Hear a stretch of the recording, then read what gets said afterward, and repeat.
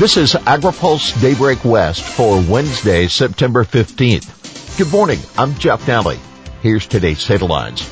All eyes in California shift to bills and drought.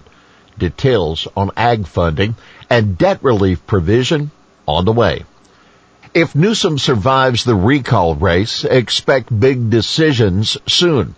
Now that the recall election is in the rearview mirror, Governor Newsom will start making decisions on the hundreds of bills on his desk.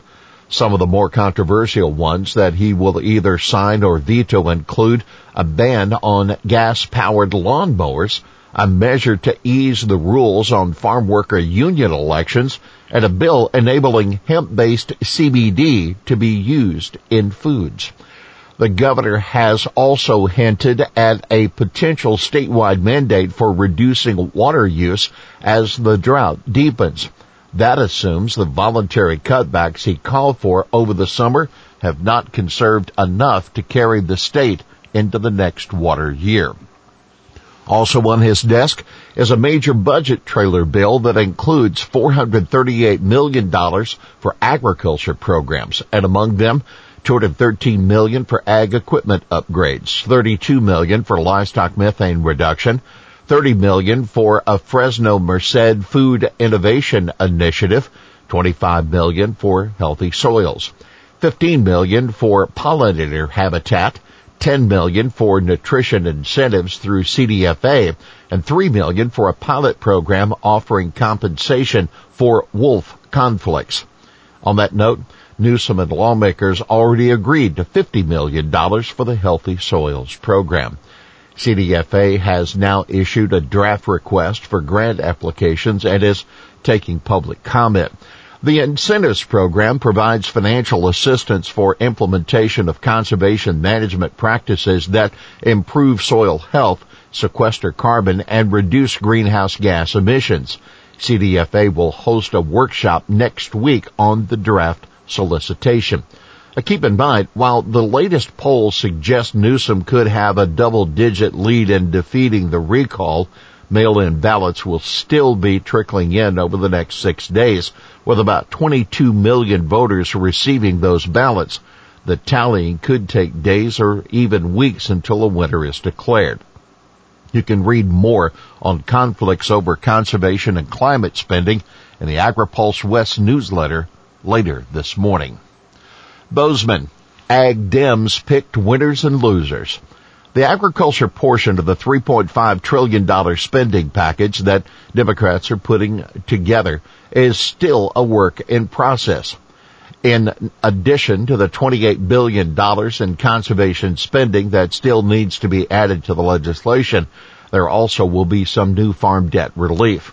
It's going to be in there, Senate Agriculture Chairwoman Debbie Stabenow said of debt relief.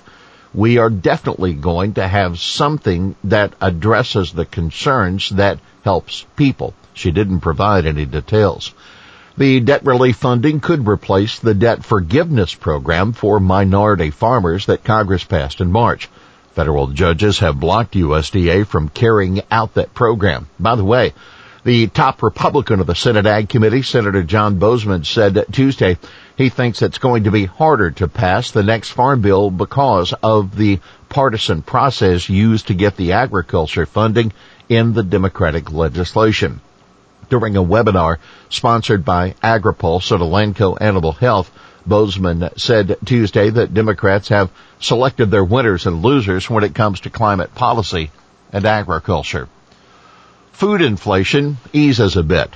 Supermarket prices rose 0.3% in August, the smallest increase since March, but grocery prices are still up 3% over the past 12 months. That according to the monthly consumer price index.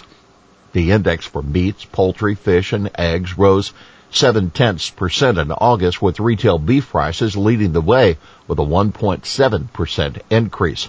The consumer price index has risen 5.3% over the past 12 months, driven in large part by higher energy costs.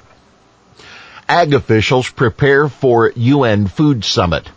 Top agriculture officials from around the world are getting ready for the next week United Nations Food System Summit.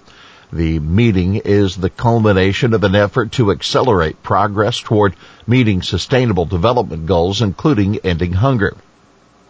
Deputy Agriculture Secretary Jill Bronow said Tuesday that stakeholders must move swiftly to end hunger while addressing the sustainability of the planet. The Food Systems Summit provides a valuable opportunity to bring stakeholders together and catalyze action to end global hunger and ensure inclusive and equitable access to safe and affordable food, Bronow said yesterday during the webinar sponsored by AgriPulse and Elanco. Agnes Kalabata, the United Nations Special Envoy to the summit, said that governments and members of the private sector need to work together to come up with solutions. It's one thing to encourage the private sector, and we should and must encourage them by putting the right policies in place, she said. But we also need to follow up to ensure that they are doing the right thing by people and by the environment. By the way, Bronow said the U.S. is forming an action coalition focused on productivity growth for food security and resource conservation. Here's today's He Said It.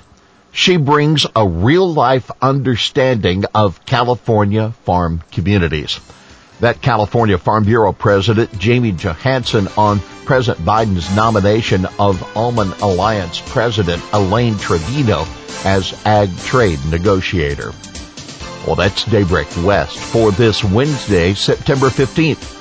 For the latest news out of Washington, D.C., visit agripulse.com. For AgriPulse Daybreak West, I'm Jeff Daly.